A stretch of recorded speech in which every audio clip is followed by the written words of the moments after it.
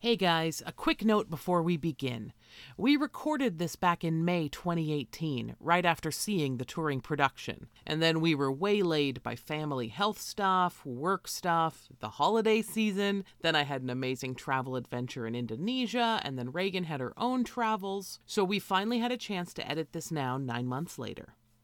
Wanted to give a quick content warning as we are discussing both the original Phantom of the Opera and the sequel. There is mention of several dark themes, from stalking and obsession to rape and murder. Please use discretion.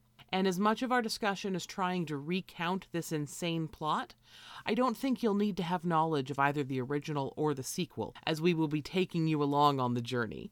Also wanted to give a heads up that there are a few audio quirks and background noises as we shared a handheld microphone for this one. Still, I think our energy and joy in sharing our feelings shines through. And now, on with the show.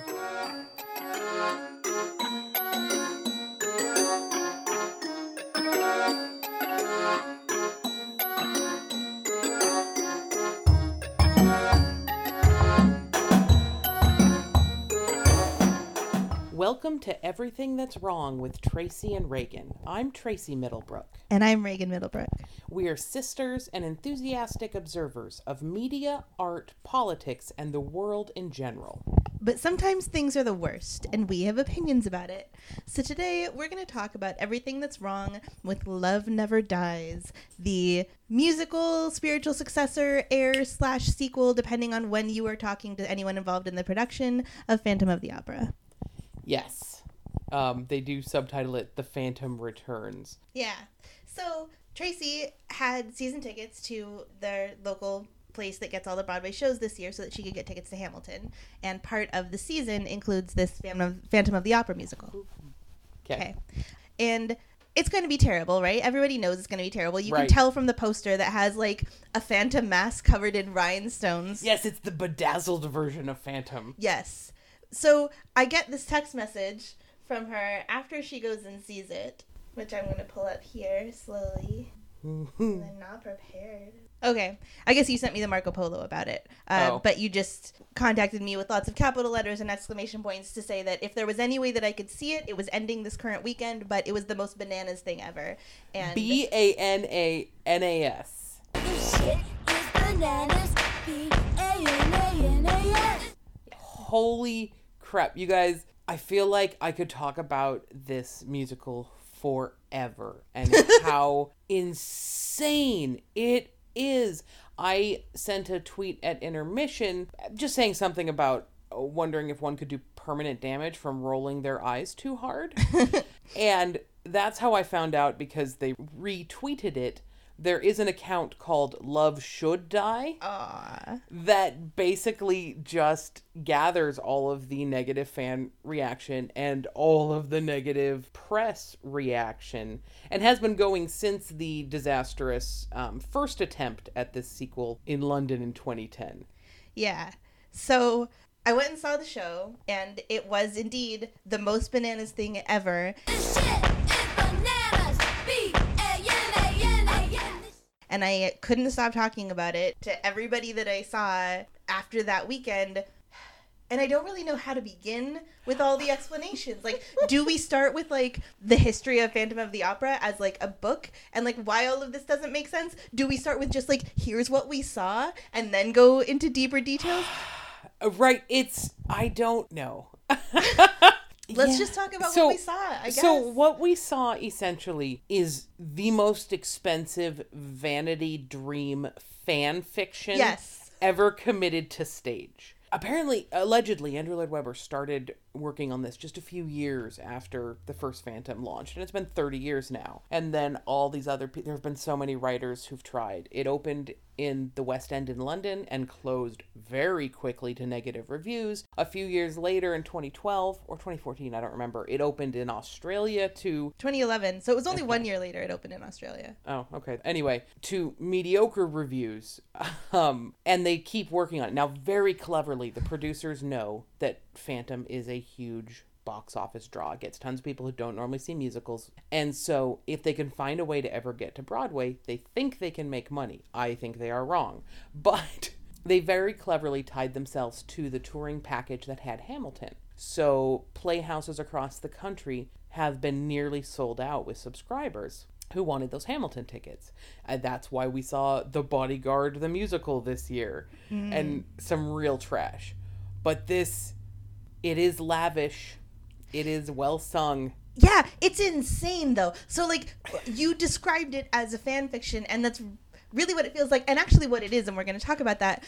But like, you're watching this mad spectacle at Broadway scale. So all of their bad ideas are written so large. Like, you have 20 dancers for this number. You have these carousel animals that are like monster carousel animals, and like somebody crafted those. And because it's like a Broadway style musical, that means that anytime they do a production, they need the exact same costumes, the exact same set, the exact same choreography. So somewhere in a storage house, there just have to be, like, anytime anyone, I mean, assuming well, this is the touring production. You're right. But yeah. Like you were saying, like, they tried it in 2010 in the West End, they tried it in 2011 in Melbourne, 2012 in Copenhagen, 2014 in Tokyo, 2015 in Hamburg, 2017 is the North American tour that we just saw.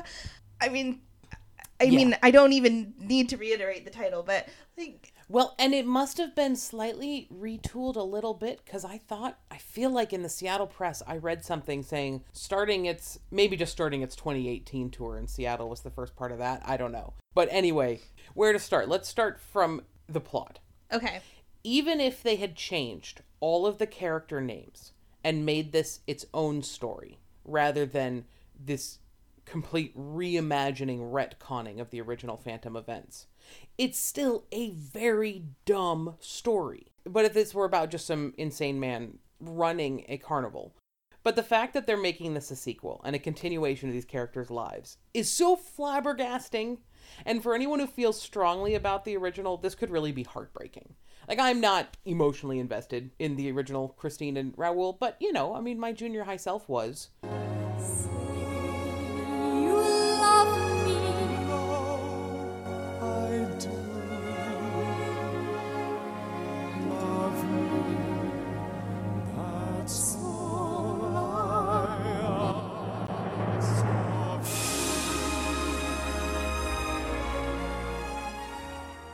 I think my jaw hung down for the first 5 minutes when Phantom shows up at Christine, who you think would know better than to show up in rooms with a full-length mirror at this point. Yeah, there were so many mirrors in this, by the way. So many full-length mirrors, and you're like, girlfriend, what are you doing? But then he shows up, and she sings a song like, oh, I thought you were dead, because that angry mob got you, or whatever. And she's so glad he's still alive, and they sing about their, like, love. Yeah, like their one night of romance where the Phantom left her before the morning, and that's why she's mad at him, because how dare you have left me. Rather than him being a stalking, kidnapping murderer. Right. Yeah. So that is changed. Yeah. So like the rough sketch plot. Yeah, do it. Is that... I mean, it's hard to say because the continuity doesn't exist, but like the Phantom, for whatever reason, is now in New York and Coney Island, and he's running a carnival, and 2 people from Paris who helped him escape have come with him. So the Phantom of the Opera, who murdered people over high art, is now running a sideshow carnival vaudeville act with striptease numbers at Coney Island. Yeah.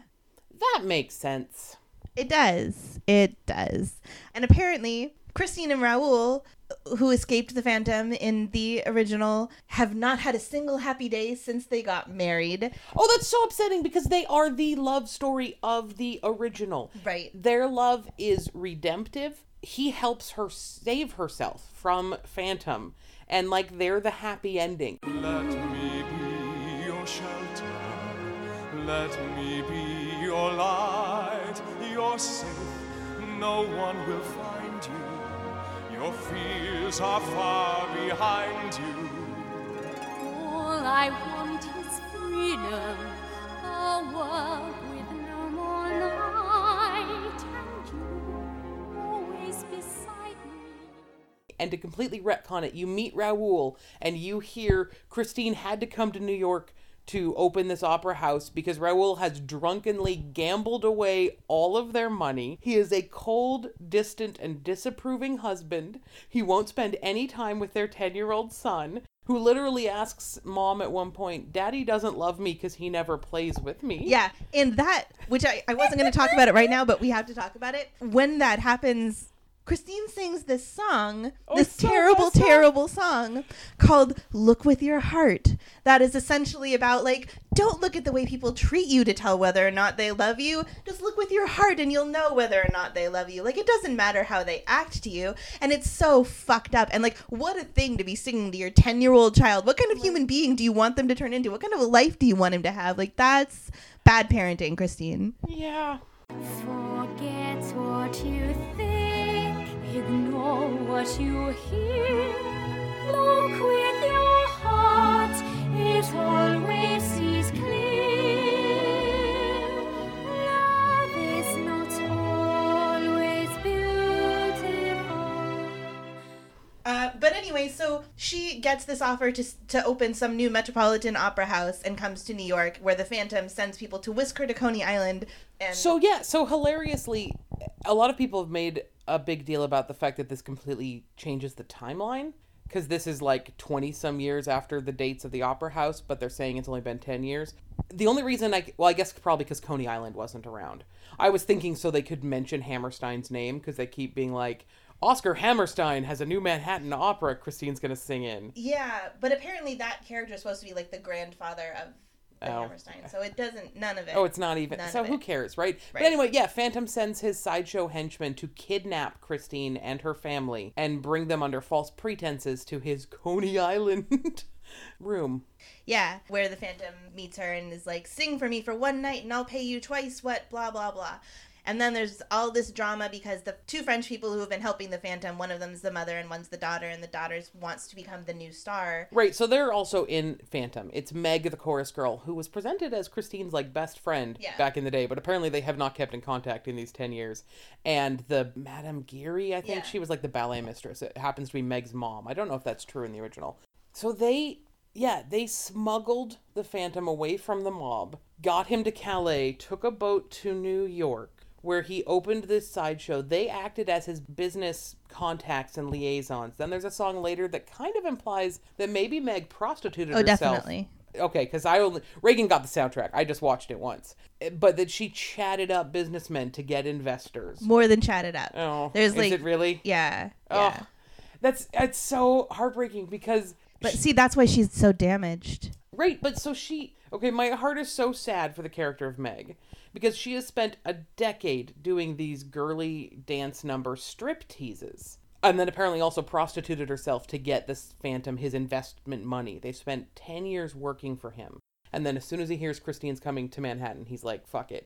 But even before that, he still is not really interested in Meg as a performer. Yet we see her do her girly dance number, and she's so giddy and hopeful that finally this vaudeville song that she's done, and has been doing vaudeville songs for a decade, is going to be the one that the Phantom will hear and know she's an amazing opera singer, and suddenly want to train her vocally. And then she gets the news that the Phantom wasn't even around to listen to it, and she's all bummed out. That is so much more depressing than the way that I was looking at that. Like, I mean, I guess it has been 10 years, but like the way that they talk about her just having got this leading lady slot made me think that this is something new for her. But that's even worse, because she's billed as the ooh la la girl. Yeah. Like, yikes. And it's been a decade. Yeah. And so, like, their grievance towards the end is legit. We'll get to it. We have to get to the rest of the plot. So, anyway. So anyway, Madame Geary is like, oh, Christine is coming, it's terrible, and Meg is all excited because it's her friend, and so they, like, see her again, and then they find out that Christine is there to sing, and so it's like, oh, and they have this number that's actually a decent number about, like, so great to see an old dear friend or whatever, where they're, like, all being slightly backstabby. My dear old friends, come leave your heroes. Such speaking as your host, as an artiste. What a surprise, To say the least. Yes, dear old friend, that's a happy dear old friend. I can't conceal, try though I may, the way I feel. So I pretend, I'm sure it's clear to such a dear old friend. So, in the song where Christine and Phantom are talking about how much they love each other, and I'm like, what is happening? Because I had not read the plot before I went into this. then Phantom's like, Christine, you have to sing for me. And she says no. So then Phantom threatens the life of her child and is like, if you don't sing for me, I'm going to kidnap and potentially murder your son. And then Christine is still conflicted about whether she loves the Phantom or not. And is like, oh, I'll consider singing. I mean, the original has obsessive stalking, but the motivation or I guess explanation of the Phantom being a recluse and super messed up, you can sort of see where his unhealthy behavior comes from. Yeah, like, yeah. It's so much more inexcusable in this one, especially as they're rewriting the first one in these rose-colored glasses scenario. Well, like, he isn't meant to be like a normal person, you know, like the first Phantom of the Opera musical, you don't really ever get any songs that are from his perspective, really, or anything that's like, you know that he wants Christine, you know that he's like loves music and is like being a weird creepy puppet master behind the scenes, like sending instructions to the people who run the opera house, like do things my way. Yeah, Andre, what a charming gala. Christine enjoyed a great success. We were hardly bereft when Carlotta left. Otherwise, the chorus was entrancing, but the dancing was a lamentable mess. Dear fair Majesty, a brief reminder. My salary has not been paid. Send it care of the ghost by return of post. PTO. No one likes a debtor, so it's better if my orders are obeyed. Who would have the gall to send this? Someone with a puerile brain. These are both signed OG. Who the hell is he? Opera ghost. But he's not like, he doesn't have conventional romantic love song the way that he does in this. Like, I guess the line in the first one that always gets me is when Phantom oversees Christine and Raoul falling in love. Yeah. And he's initially heartbroken. Yeah. And he says the line, He was bound to love you when he heard you sing.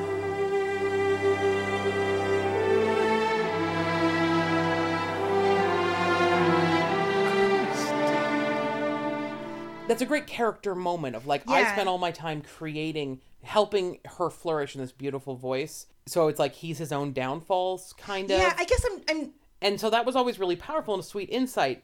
But then he instantly flips into an obsessive, crazy, vengeful murderer and is suddenly like, that's fine then, it's war on both of you because you dared to love someone else. You will curse the day you did not do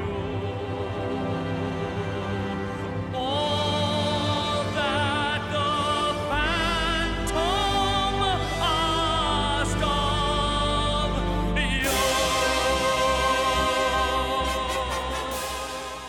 Right, I'm trying to figure out, I guess, what it is that's the difference, because you're right, like, it's not like he's not a full character, and you do feel some sympathy for him in the first one, but he's always a maniac. Yes. He's always not a real, I guess. And he's not at all in this. He doesn't murder anyone Yeah. in this one. There's just like- no murder, there's no violence. He's He's just like a boss. your romance novel Byronic hero in this. Yeah. He's just a bad boss. Yeah. Is the only evil he has is that he's sometimes mean-ish to his employees or distant to his employees. Yeah, or just doesn't notice the things that Meg is doing for him because he doesn't care about her. But, like, he's not a murderous psychopath aesthete. Like, he's just... Yeah, and there could be an interesting story of the Phantom being able to actually be more a regular person in Coney Island with sideshow freaks. Sure. They don't explore that. Yeah, that would be a cool story. But I'd be interested in that. Him finding his that's- humanity and, like, being monstrous looking doesn't make you mean you have to be a monster. Like, that's interesting. So, because I went, to everyone, I was like, Coney Island. Like, that's the huge laugh line. Like, you lost me at the opening line of this plot. But then I came across that mention in one review and went, oh, yeah, there was potential there maybe. That is not on the stage. Yeah. Yeah. So anyways. So then Phantom somehow encounters Christine's son, who conveniently is 10 years old, and it's been 10 years. And out of nowhere, there is suddenly a rock and roll song. Well, it's not out of nowhere, Tracy. It's out of nowhere. Gustav, the 10-year-old boy, who in the source material they're using for this is named Pierre, which makes sense because his parents are French. But in the play, his name is Gustav. But they spelled it the French way, but anyway. Oh, I didn't know that was a French name. Well, it's an F-E instead of a V. Anyway, so he's like tooling around on this piano and plays a riff from the original Phantom soundtrack, and the Phantom is like, what is that? Sing for me. And then he sings the bit that Christine sings from the original play, and then they launch into this rock song. Right. And it's an amazing spectacle. And suddenly there is an 8-foot tall giant dancing rat skeleton that has like a human skeleton bursting out of its chest bones. It's the coolest puppet ever. If you were at like a Halloween themed event. Nightmare fuel. No explanation, no context. Well, it's so the song they start. It's just like, okay, I'm all in on all of this. It's like, all about looking for the beauty within, right? The beauty underneath. Yep, the beauty underneath. And it's just like the Phantom singing to the child, like, do you hear the dark music? Yes. Do you feel the beauty underneath? Yes. Might you hunger to possess, hunger that you can't repress? Yes. And it's just like seducing this child into like this Right. underworld. Well, I was not all in because I was like, oh God, where is this going? Oh, like, it was gross. Oh, I didn't take it that way. Anyway. I just thought it was like, aren't you an evil little boy too?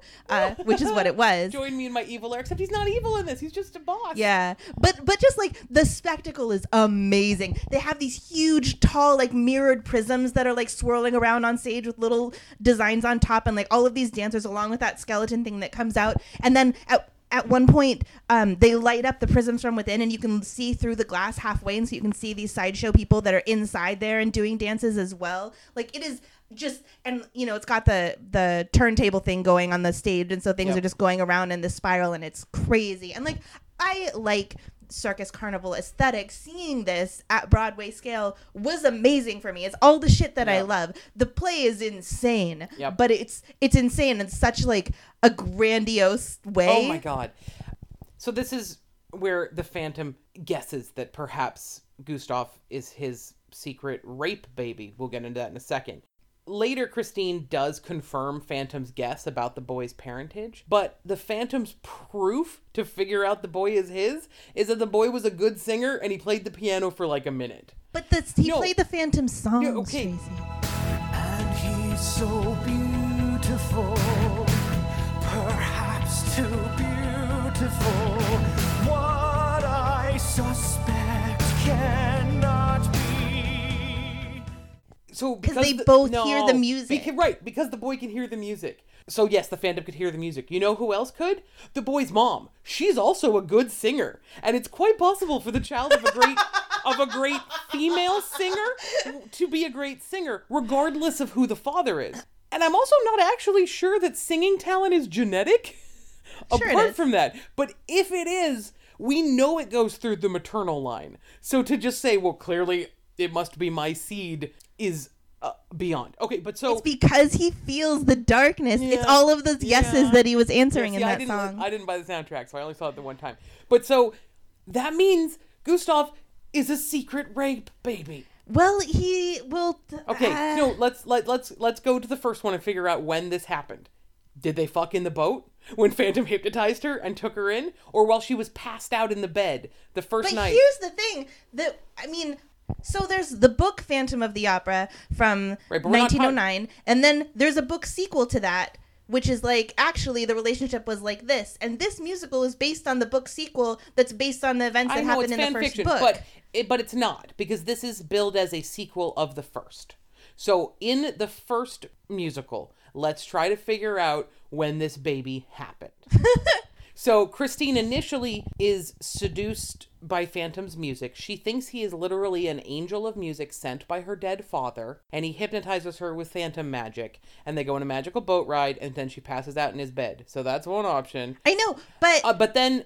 You can't consider this a sequel to the musical, even though they're billing it that way, because in that song where the Phantom and Christine are talking about like their one night of passion, and then, you know, the Phantom left her in the morning, that didn't happen in the musical. In the musical, they had their one night together, which, if anything happened, would definitely be rapey. And then she like took off his mask and was like horrified, and the spell was broken and left. Right, and then later, at the end of the musical, he actually kidnaps her when she's fighting against him and forces her to put on that wedding dress in the really creepy scene, and then Raoul comes to free her. So, maybe Phantom raped her then. Except that the song implies they have a different history. Oh, okay, so So Phantom was supposedly killed by the mob, but then she secretly screws Phantom, like, what, the night before her wedding? Well, that's and then what somehow I'm thinks saying. he's Like, dead? you're saying... I'm saying these aren't the same characters. They do just have the same names, even though they're billing it for, like, marketing purposes as a sequel to the first musical. It isn't. But Andrew Lloyd Webber says it is. He said it isn't. No, but then he went back. If you read his second review, and he says, no, clearly these are the same characters. But he says, and he said the reason it wasn't a sequel is he didn't want people who hadn't seen the first to think they couldn't see this. Okay, well... Yeah, no, I get what you're saying, but that's not what the creators The text say. doesn't support that. I understand, because this is fucking bananas. This shit is bananas. B-A-N-A-N-A-N. But I worked with Ben Elton on a project, and Ben, who is a very, very clever storyteller, said, you know what, this whole thing is really all cuckoo. He said, you've got a fantastic basis, the idea of him going to America, the idea of him perhaps going to Coney Island, it's wonderful, but you're not developing all the original characters, you're not taking them with you, you're putting in new characters. I'm going to do a plot which comes up with the original characters transported. So I have to go back to this. Supposedly, if it is sequels, and if they had sex during... Then yes, the obviously first. it's a rape baby. No, but in addition to that, there is a several months of plot break. The chandelier breaks, and the opera house is shut down for at least 3 months. So does Raoul just think opera singers only gestate for 4 months, 5 months? How pregnant at their wedding is she? Well, no, because if it would have to be... Or did he rape her the second time when he forcibly kidnaps her and puts her in the wedding dress? Or maybe she and Raoul had a sexual relationship before then, and so she could play it off that way. But I really don't feel like it's worth this much of our time trying to figure out the timeline when obviously it doesn't. Yeah, I guess that's just the most upsetting part. I mean, fundamentally, you know, that they're like, oh, Phantom and Christine were in love and had sex. And you're like, no. Right. Like, yeah. So I found a quote from the director of the Australian production that said, the central plot idea is that the Phantom and Christine have slept together. If people don't buy that, then they're never going to come on board with the show. And I guess fundamentally, yes. Right. I am not on board with this show. No. That's why it's fan fiction. That's why fan fiction, like, great, have your torrid Draco and Harry Potter love scenes. But they're not in the actual text. They belong on the internet, and that's wonderful. Yeah. Ugh. Okay. So, secretly, this kid is the Phantom's, and then Phantom says that don't ever tell him because he'll be too horrified by me, but I'm going to secretly leave all of my fortunes to him. And Madame Geary overhears this and is like, dang, we saved your life and smuggled you out of Paris and spent 10 years prostituting my daughter to build your fortunes. Glad you're going to leave it to the child of a vicomte. Even if he gambled away all his money, like, this kid's going to be fine. He's friggin' nobility and has shit. And her little prostitute vaudeville daughter has how many more years of burlesque left in her? Like, they're screwed. So, then we see Raoul being drunk in a bar where he's been all night and it's morning now. And he sings this Why Does She Love Me song that actually I keep getting stuck in my head, but it's another terrible song. Like, I am horribly emotionally abusive to my wife. Why does she love me? She needs my tender kiss. She begs it of me. I give her ugliness. Why does she love me? It's so upsetting, you guys, because Raoul, like, apart from all the rest of it, like, Raoul was the love interest. And he was great. And you find out that he is this sad, drunken, misogynistic, terrible The only dude. thing he ever did wrong was not listen when Madame Geary or whoever told him to, like, put his fucking hand in front of his face so that he wouldn't get strangled by the Phantom. And he didn't, and he there got was strangled one by the piece of Phantom. advice in the first one. But- Put your hand at the level of your eyes. And so then as he's having his drunken pity party where he closes out the bar and he's like, oh, should I close my tab? And Raoul's like, no, I'm still drinking. And he's like, okay, well, that's okay. The next bartender's coming on. And then in the most boring stagecraft, quote unquote, magic ever, the new bartender turns around and it's the Phantom. And drunk Raoul, like, he's so drunk. He's literally falling down and knocking over chairs, several chairs during this duet. Yeah. And It's kind of a fun duet, too. it is. The Devil Takes the Hindmost. It's one of the few not boring songs. I want her long go. I won her from you, then I you and I now once again. And when the game is done, either way, devil take the hindmost. But it's so stupid. I mean, what happens plot-wise is so stupid because it's essentially like they're feuding over Christine, and the Phantom is like, all right, if you can convince her to not sing tonight, even though I've hired her to sing, then I will pay all of your debts and she can leave with you. But if she sings, then I win her. Right. And you will leave. They're making a wager over who gets to keep Christine, because obviously she doesn't have any choice in the matter. Right. And then, like, Raoul leaves and is like, what have I done? And it's like, but... Nothing. This is not a binding contract. This Right? is not how humans work. Right. And so then Raoul goes to Christine's dressing room and pleads with her to skip the performance. And this is where he vows to finally start being a good husband. This is where it is revealed that their last happy day together was their wedding day. 10 years ago. They don't even say wedding night, right, guys? Like, rough. But he doesn't tell her the stakes. He just says, hey, let's leave. Not like my debts will be taken care of, right? And so Christine, from a very rational point, even if you took away the obsessive maybe I love Phantom thing, would be like, I sing one song and all of our debts are covered. Why would I go? Let me think about it. But if he just explained the stakes to her and gave her some agency in this choice, apparently Christine would choose Phantom regardless, even if Raoul had been a decent partner and father, which he clearly wasn't because of their magical love.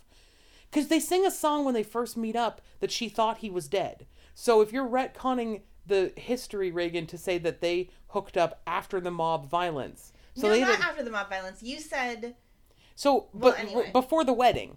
So the play ends with mob violence on the night she escapes from Phantom. Yeah. It's going to be at least a few weeks to plan a Vicomte's wedding. Probably I'm saying more. none of that happened. That's what I'm saying. That didn't exist at the all. The first These are musical brand never new happened. characters who supposedly met in the past and she thought he was dead. Yeah. But unrelated to all of it. Yep. That's the only way the plot works. The Yeah, stupid plot. I don't think you get to make the plot work by being... I mean, that's just like... And then space aliens and time travel. Like, but- you can't...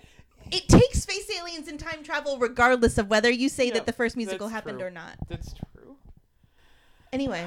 Okay, so they gamble for Christine's life. And then she sings, and then she's like, oh, I forgot what it's like to sing good music. And also, okay, is it just me, or is it like, isn't it a part of the plot in the first one that, like, the Phantom is a terrible composer? Like, he composes this music and, like, this opera that he forces everyone to sing for him, and everyone is like, this is terrible, you should adjust it this way, like all of the opera singers. I don't know that... I never took it that it was terrible. I took it that he was unconventional. That Okay.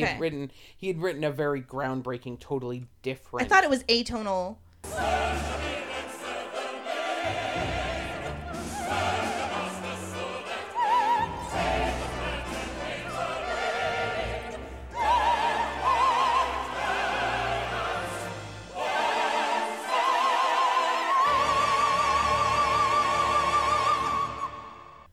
It's weird.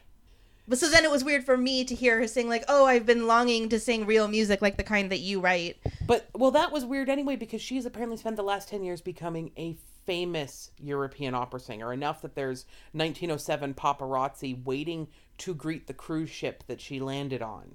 Yeah, but it's also been a long time since she sang. I'm not really sure what Is the it? timeline's Oh, supposed okay. to be. But, so, here's Because she's fun. like coming out of retirement to do this thing. Oh, okay. When she shows up to sing the final number, we get never before seen or referenced peacock imagery. Peacocks are cool, Trace. Christine is in this giant, lovely peacock dress, surrounded by a peacock feather set design that is over the top. Broadway scale. No context. Singing, obviously, Love Never Dies Forever. And Raoul leaves partway through the song and leaves her a note. So he's just like, hey, I'm abandoning my family and going back to Paris because I lost a wager. Have fun living with the Phantom now. Peace. Like, And abandons his son that, like, as Right? far as he knows is his son. Rough. Then, after singing and she gets the note that Raoul's gone, she notices her son is missing. They're terrible parents throughout. Yeah. Both of them are. I mean, apart from the fact that she says that she loves Gustav, in every scene when the child doesn't have another song, every scene and interaction is sending him away. It's always like, honey, go to your room. Honey, go wait in the hallway. Honey, go wait backstage. The grown-ups have to talk. Especially like their first night when they get kidnapped, tricked by the circus people and get brought to the secret room. They just send him off to put himself to bed in a brand new place. They've just sailed from France. And then he's gone. And then he interrupts the love song quote-unquote love song with Phantom and Christine reuniting, and he's like, Mommy, I'm scared, I couldn't sleep. And she's like, honey, this is Mommy's special friend. And she introduces him as a friend, and, well, I mean, I guess you couldn't say secret lover and your father. And that's when Phantom's like, hey, if you don't do what I say, I'll kidnap and possibly murder your child. Yeah. As any good loving partner would.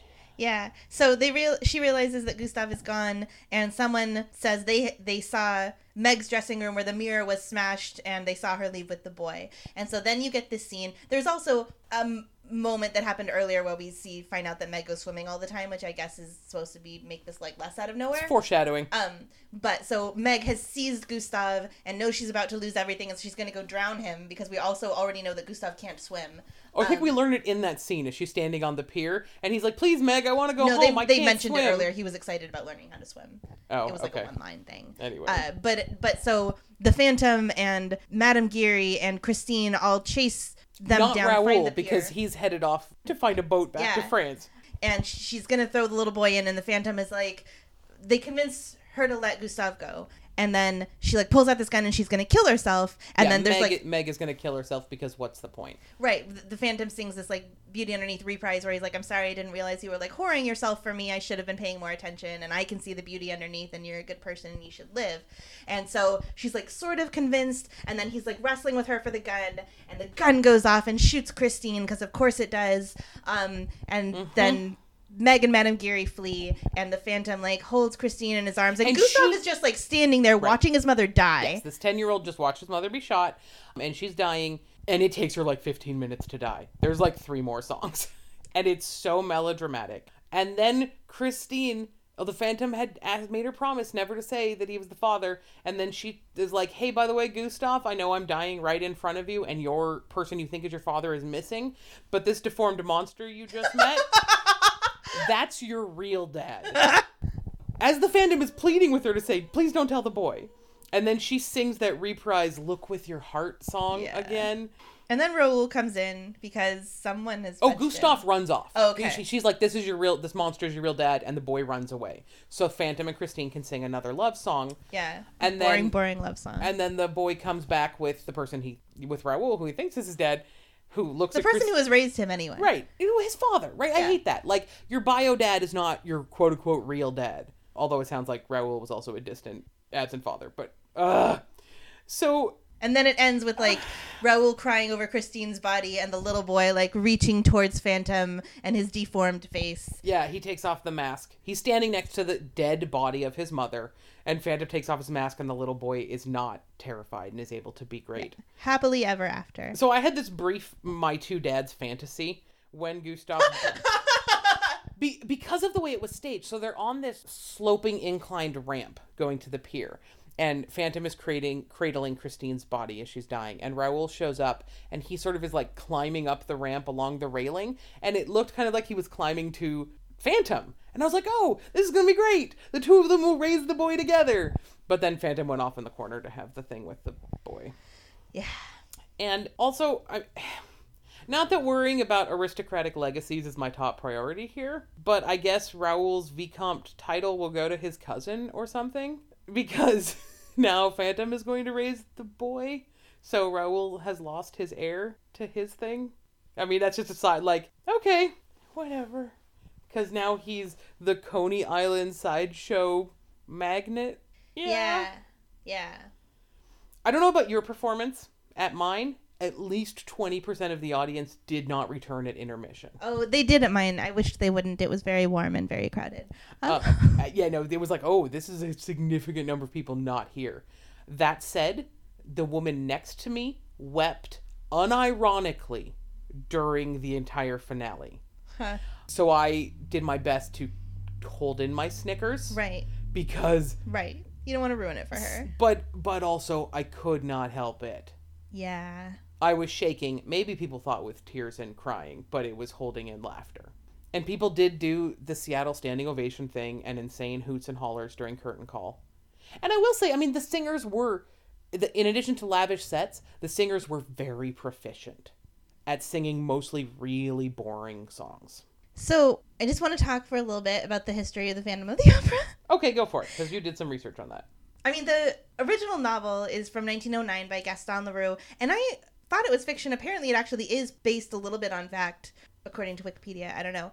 But he presents it in a way that a lot of old-timey books did, and some non-old-timey books. Anyways, he's telling it as if this was a true story. Like, here are the newspaper articles of the time. Here are the eyewitness accounts. Here's, like, the research I did and what I was able to prove about this tale of the Phantom of the Opera. Right. That passes into public domain, so some dude in the 90s writes a sequel to it called The Phantom of Manhattan, where he's like, well, actually, Gaston Leroux got some of his sources wrong. Here's what really happened. No, so if you look at the timeline of The Phantom of Manhattan, that author was helping Andrew Lloyd Webber work on this sequel before the book The Phantom of Manhattan gets published. Oh, really? So, to me, looking at the timeline, it looks like they came up with this plot, or that guy came up with this plot.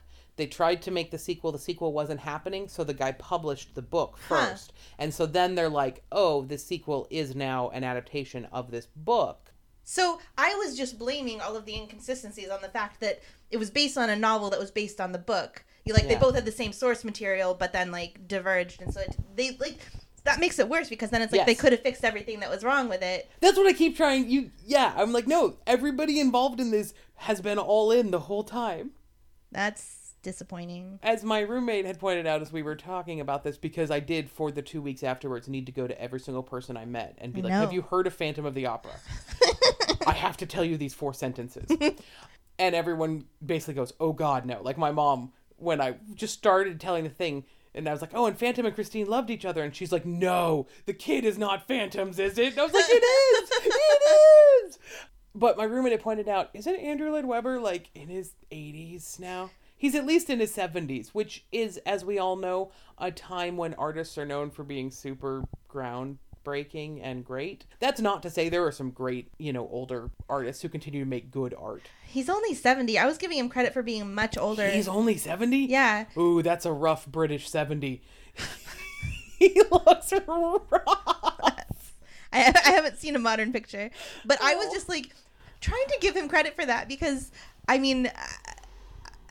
because... Give him credit for... I don't know that I want to say on recording. being an old man and he still did a thing? Yeah, maybe we should cut this. Okay. Anyway. That's the point. Good for him. That's so common. Not getting scammed by Norwegian princes, just getting scammed by his own right. Oh my God. Okay. Oh, a little bit I found apparently... So I didn't read the plot of the London version, which I guess had significant rewrites when it went to Australia. But I did just see it mentioned that the opening song done by the Sideshow people is sung by the ghost of Miss Fleck. So apparently the Sideshow ghosts are narrating the story. Yeah, well, so, like, I got the soundtrack, but it's the soundtrack to the 2010 version. So it's different, and some of the songs are the same, but, like, the new one opens with, like, the Phantom longing for Christine in this boring fucking song about how he can't write music anymore until he hears her sing again, blah. But this one starts out, like, way darker and creepier with, like, Madame Geary finding the ruins of the carnival and, like, singing a song with the ghost, and the ghost is like, you ruined everything. Wow. Okay. Yeah, and so it instantly takes you to, like, we're just going to be dark and weird as shit, which I'm all about. So... There apparently is a filmed for PBS version that you can get on DVD. There? That we need to find. Yes. I found this Entertainment Weekly interview with Andrew Lloyd Webber. It's from several years ago because it's talking about Phantom being 25 years old and it's now 30. They're asking, do you think Love Never Dies will make it to Broadway? This is, Sir Lloyd Webber talking about the history. It's like, it didn't work in London completely. I was very, very proud of it, but something just went slightly wrong. If you see a show, you don't enjoy it. It may be that the design is not fitting the music, or it could be a number of reasons. The difference between success and failure is super tiny. And then he throws out, not to make fun of a guy who was battling prostate cancer, but he throws out, like, as his reason the London show wasn't good. I had cancer just before the production, and just that crucial 5% was off. Wow. But so then he goes on to talk about how, they filmed a version. They were more successful in Australia. And he says the guys from NBC Universal saw some of the footage of the press stuff, and they said they'd very much like to film it. And I thought, what a fantastic opportunity. So there'll be a record of the show I'm very, very pleased with. I think it's critical there is that the NBC Universal guys did not see the entire show. They watched the press package. So they just saw a few little bits and went, oh, wow, this is lavish and well sung and a popular medium. Not, I'm sorry, you've done what with the plot? Yeah. Let's to see if Scarecrow has it. I know, we definitely, I definitely want to see the ghost song. Well, it sounds like they filmed it, the Australia version. Oh, did they? The Australia version is the press package the NBC people saw. Never mind. I mean, I would still see it. It's whatever. Okay, so I think people agree with us is Positivity Corner. We do that first. Yeah. Okay. Yeah, so it's not all negative. That's right. But we didn't want to be a bunch of negative Nellies. Or Debbie Downers. Or criticism Christinas. Yay.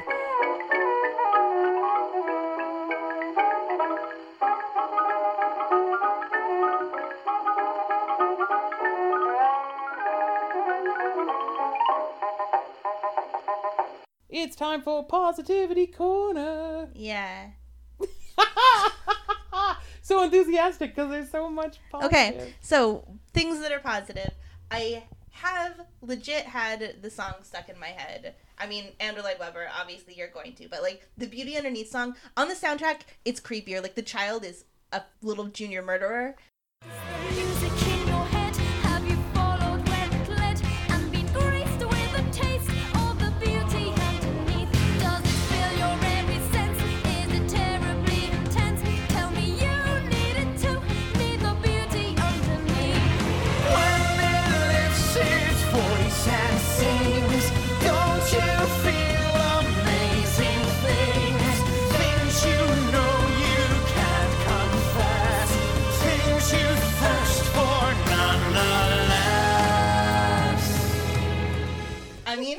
He just has the voice of a little junior murderer. Okay. In the play that I saw, that the child actor was just very sweet, and so you have like yes, the Phantom being like, "Don't you feel the darkness?" and the child is like, "Yes," and this adoring little tiny little sweet voice. Our child actor was great and really felt like, oh, somebody needs to stage Oliver with him, right? Like he just had that beautiful, high, clear voice. Yeah, so that was good. Like the "Why Does She Love Me" song keeps getting stuck in my head. Like the themes and just like, but only a few songs are great. But only a few. There are some... If my brain had not been busy being broken trying to figure out, wait, they're doing what with the plot and the characters? They're really long and boring. There are several really boring songs, and they bring back little tiny 10-second snippets of the original, and you get so excited because you're like, oh, this is the thing I know and liked. Oh, it's over, and now we're more boring. Yeah, I mean, there are parts of the original Phantom that are boring also. That's true. That's very true. Anyway, more positive.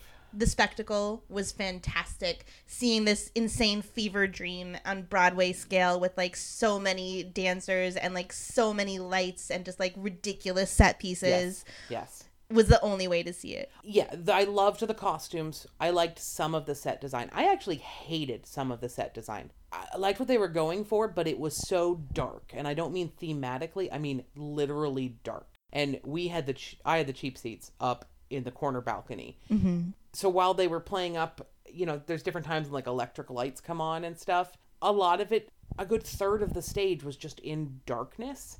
And so I missed out on what was probably lush and rich because I wasn't close enough to be able to see it. But I did love the costumes. I thought that everybody could sing really well, and that is not always true. Mm-hmm. And I appreciated that. I appreciated the Love Never Dies song, not to the point of people falling all over I don't themselves. like Sopranos. Yeah. Oh, this isn't a positivity, but I forgot to say it. So, Phantom of the Opera, to me, is about cape twirling. The man twirls his cape. It's great. And the movie is terrible, but you know what Gerard Butler gets right? Twirling his cape. He's twirling it for all he's worth. And Phantom, when we first see him twirling his cape, this is going to be great. And then he doesn't wear a cape anymore. He shows up as a bartender, just in pants and suspenders. What is this? There's no, what? And then he's just in just a jacket, just a regular jacket. If you can't twirl your cape, why am I here? Anyway, that's just another thing they got wrong. But more positivity. Do we have any? When I was reading the plot of the 2010 version, there was a part where the three main circus performers land in a hot air balloon to announce that Christine is going to be singing that night to people on a beach. And I'm very sorry that I missed getting to see that. So I love that, right? That's a totally stupid, Miss Saigon helicopter on stage moment. And That was one of my questions. So in the plot, Christine Daae, this world-famous European opera singer, is now going to sing one night only, one song only, at this Coney Island burlesque vaudeville sideshow the very next day. That is not enough time to get the word out and tell the people who actually like opera to come see this. So presumably the audience is just the families at Coney Island who've been eating hot dogs and cotton candy and are all grimy from the beach. The people who came to watch the girly show. The song right before Christine's opera number is a striptease that poor Meg sings as she changes into, she keeps revealing different layers of bathing suit costumes at the time, which is sort of sweet now because we're like, oh, look at how modest and covered she is. But it ends with her presumably naked behind an umbrella. Mm-hmm. Straight into Christine's opera number. So the dudes at Coney Island who are coming to watch the tasseled striptease number are totally the opera fans who are going to be all in. Yeah. But if they'd been in a hot air balloon flying over Manhattan, presumably, that could have gotten the word out. They weren't flying over Manhattan. They were just like, I think there was a song of just on Coney Island. Beach. Yeah. Oh, so they just were getting the families. Hey, yeah. Families. Yeah. Come see this opera singer. Mm-hmm. That makes sense. Yep. I mean, that's really what I got. Yeah. And I had a lot of fun. I did too. Oh my God. I'm so glad that you were willing to go see it because I needed you to see it. I'm so glad that I could see it. And you went by yourself because Yeah. you were like, oh, I don't. And I was like, Gold Star has one discounted ticket up in the balcony. It's worth going alone. Do it. The most bananas thing ever is what you said. I don't believe I've ever heard you describe anything that way ever. And it just was too intriguing to pass up. I mean, I was freaking out about the plot, but then when it turns into that rock song, The Beauty Underneath, and there's a giant 8-foot dancing rat skeleton, I was like, okay, this is what we're seeing. This is happening. What did I don't have any more positives. No.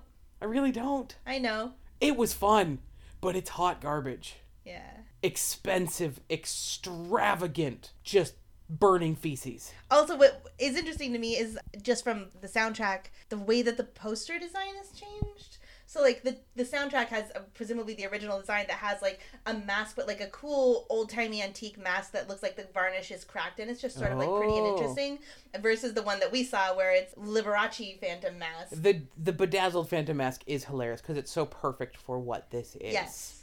It's so perfect for what this is. But the first one definitely feels dark and creepy. Yeah. Which, like, its song with a ghost would make you think the show was going to be like. So. I think this might be our positivity corner with the fewest positives. Aww.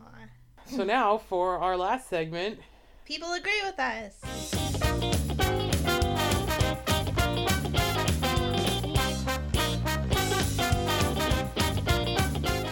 You guys, so many people agree with us. I couldn't even. I was trying to, like, get the timeline straight to, like, be like, what show even are they critiquing when I was trying to find articles? So first I just had 2 tweets that I wanted to share, which I don't normally, but because that Love Should Die Twitter account is there.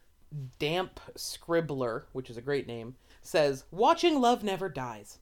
Act 1 might have made more sense if I'd ever seen Phantom of the Opera. These people all seem like assholes.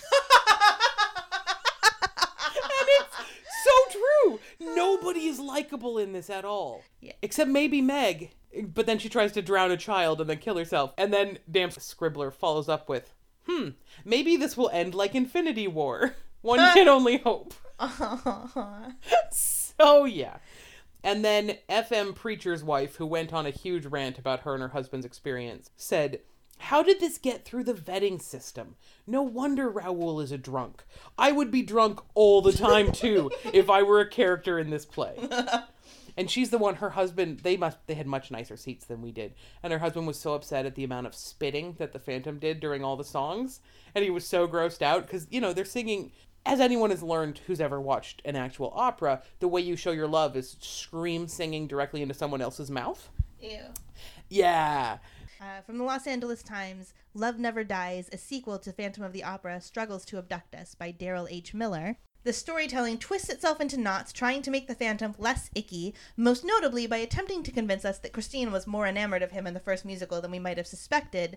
Still, with the tale barely underway, the Phantom not only abducts Christine once again, but her family as well. He later flies into a rage, then begs forgiveness, and once he meets the musically precocious Gustav, he develops a worrisome fixation on the boy as well.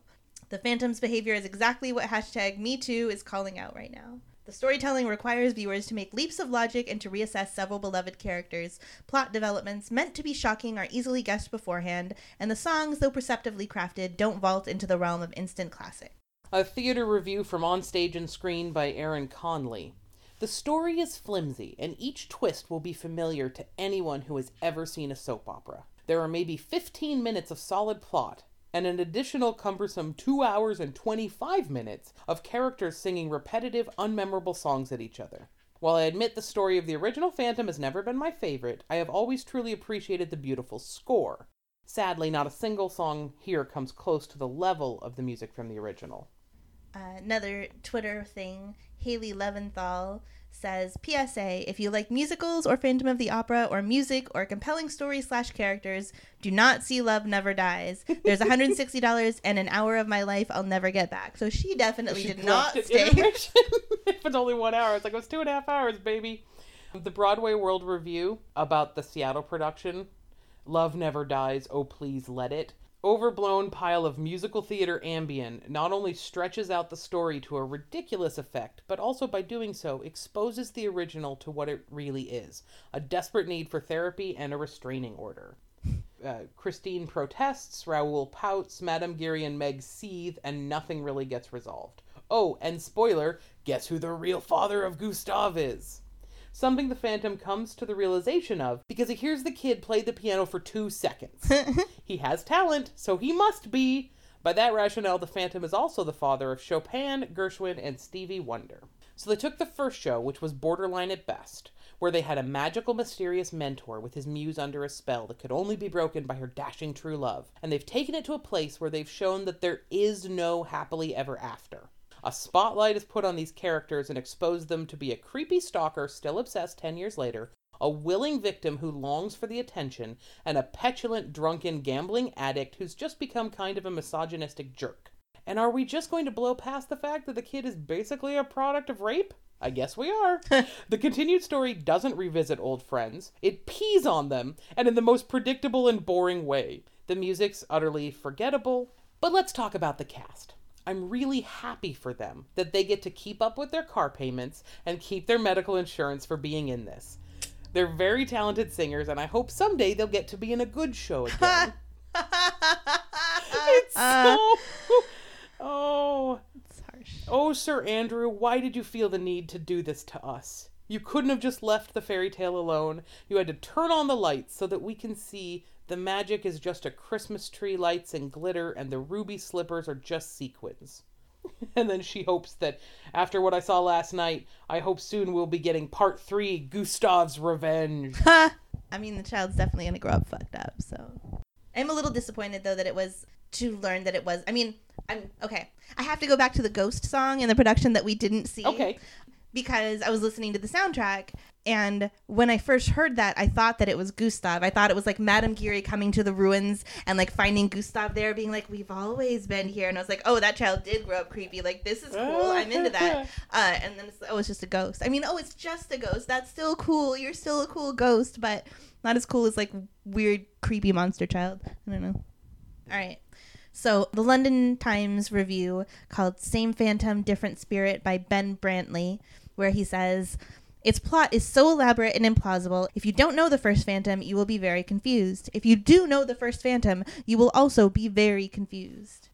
In the London Evening Standard, Henry Hitchings wrote, again about the West End production, that the story is largely predictable and flimsy.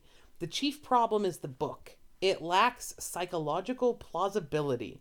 Worse, it lacks heart. There's little pathos or emotional tension. There is also scarcely a moment of humor. The lyrics are prosaic, and the flickers of light relief are merely confusing. Cape Cod Times, called Phantom Sequel Doesn't Measure Up by Kathy Scrizzy Driscoll, says, while occasionally sympathetic, this Phantom is more often controlling and threatening, including to Christine, who seems too easily drawn again to a man who growls that he'll destroy everyone she loves if she doesn't sing his song. Right? Tough love choices between him and the always angry or self-pitying Raoul. The resulting show is often beautiful, high spectacle, with an uneven score and a story that makes all of the original show's characters far less likable than before, and completely throws out its timeline. Multiple sources set Phantom in the 1860s, so how is it 1907 America just 10 years later for Love Never Dies? Only in a world where Lloyd Webber wanted to match up the intriguing Coney Island entertainment with a little boy who turns out to be exactly who you likely guessed he would be in a script that is really melodramatic. Yeah, it's just, I guess that's my biggest thing, is it, everyone is so unlikable. And if you connect it to the first, then why are you supposed to care? Because it turns out they're all terrible people. They all were. Even the people who were supposed to be your reasons. And so really it's just a tragic story about Meg and her tragic, tragic life. Yep. That should have presumably ended in suicide, but instead ended in her killing who used to be her best friend and then running away to live in with her super hiding. Crazy controlling mother. Yeah, with no money and nothing to maybe go be a vaudeville burlesque dancer in some other city. Good luck. I mean, I would say the Phantom would totally kill her, except that this Phantom is just a dude, so I don't really know. Right. Yeah. And he's got a child now. So that's what Gustav's Revenge. Maybe it's Phantom. Maybe it's a buddy road revenge comedy, and Phantom and Gustav go off to like hunt down Meg. That's not great. No, it's not. So Colleen Frakes on Twitter, just pointing out the differences between the first two. She's like, Phantom of the Opera. Christine says, The tears I might have shed for your dark fate grew cold and turned to tears of hate. The tears I might have shed for your dark fate grow cold and turn to tears of hate. Phantom of the Opera 2, Love Never Dies. Christine says, I was in love with the Phantom and also we boned. Yep, apparently. And while not a direct quote, it might as well be. Yeah. These lyrics are insipid and trash. Yeah. And then FUG girls on Twitter say, ugh, they were not a love story. He was obsessed. She thought he was an angel, and then she hated him, and then she pitied him, and then he killed someone for fun, and somewhere in there she banged him? No. Yep. All right, we just watched Phantom of the Opera 2, The Search for More Money. No. All right, okay. We watched Relationship Toxicity, the musical. Nope. We watched Joel Schumacher's Phantom of the Opera. I mean, yes, but no. We watched Tim Burton's Phantom of the Opera. Nah. All right, fine. We watched Love Never Dies. It's a mess. Most of these people don't seem to have had fun, which is a shame because we totally did. Yeah, but we weren't invested in it. Like, I'm not invested in that's Phantom of the true. Opera. That's It's not true. my favorite musical. Yeah, I'm not. If this either. was something I cared about, I would be more mad. Yeah, and then lastly, I found there's this scholarly book by David Chandler called The Oxford Handbook to the British Musical that goes into all kinds of things and talks about how this is badly judged and one of the oddest sequels in theatrical history, shaped by a peculiar love-hate relationship to its original. And then he talks about perhaps there's something Freudian in Andrew Lloyd Webber's rewriting of this. Why? I don't know. Something about displacement and destroying the authority of the earlier work. Oh. Oh, that's hilarious. I hadn't gone to the next page. Chandler takes issue with the incompatibility of the plot and character motivations expressed in Love Never Dies vis-a-vis those in the original Phantom. Mm-hmm. As sequel and original are erected on such different imaginative premises, they cannot both be true. That's what I've been saying. Yeah. No, but you've been saying, so then make them both separate so they can both be true. Well, because they cannot both be I true. know. And so I'm like, so therefore nothing is true and it's terrible. And you're just going, therefore they're both true, but separate. Yeah. So that's what that was. Yeah. If it's coming through your town and you can get discount tickets, I would say maybe. But I would not pay the full prices. No. You know, the $100 or more for this show? Absolutely not. If you can go for $35 or less. Yeah. I subscribed, so my tickets were $24. Holy Cool. shit. That's nice. Yeah, because I'm in the cheapest seats they have. So that's no problem. But this, and I'm really bummed, especially for the Phantom of the Opera fans who don't normally go to musicals, but loved Phantom, so shelled $150 to come see this thing. And then this happened. Yeah, it's like George Lucas redoing Star Wars. Yeah. You know, like... Yeah, prequels and whatnot. Yeah, they Jar Jar Binks'd it. Well, and even when they did the remastered version and made Greedo shoot first, not Greedo. Right. You know what I mean? You know what we mean. Yeah. Or was it Greedo? I don't know. Maybe we should cut this. But I'm just saying, like... Why don't you say a sentence? It's like when George Lucas redid it and made it so Han didn't shoot first. Thank you. You're covered. Okay. It's like when George Lucas, just even remastered the original Star Wars, made it so that Han didn't shoot first. Right? It's messed up. Editing. So, thanks for listening. Yep. And we'll maybe be around sometime in the future To talk about everything that's wrong with something else.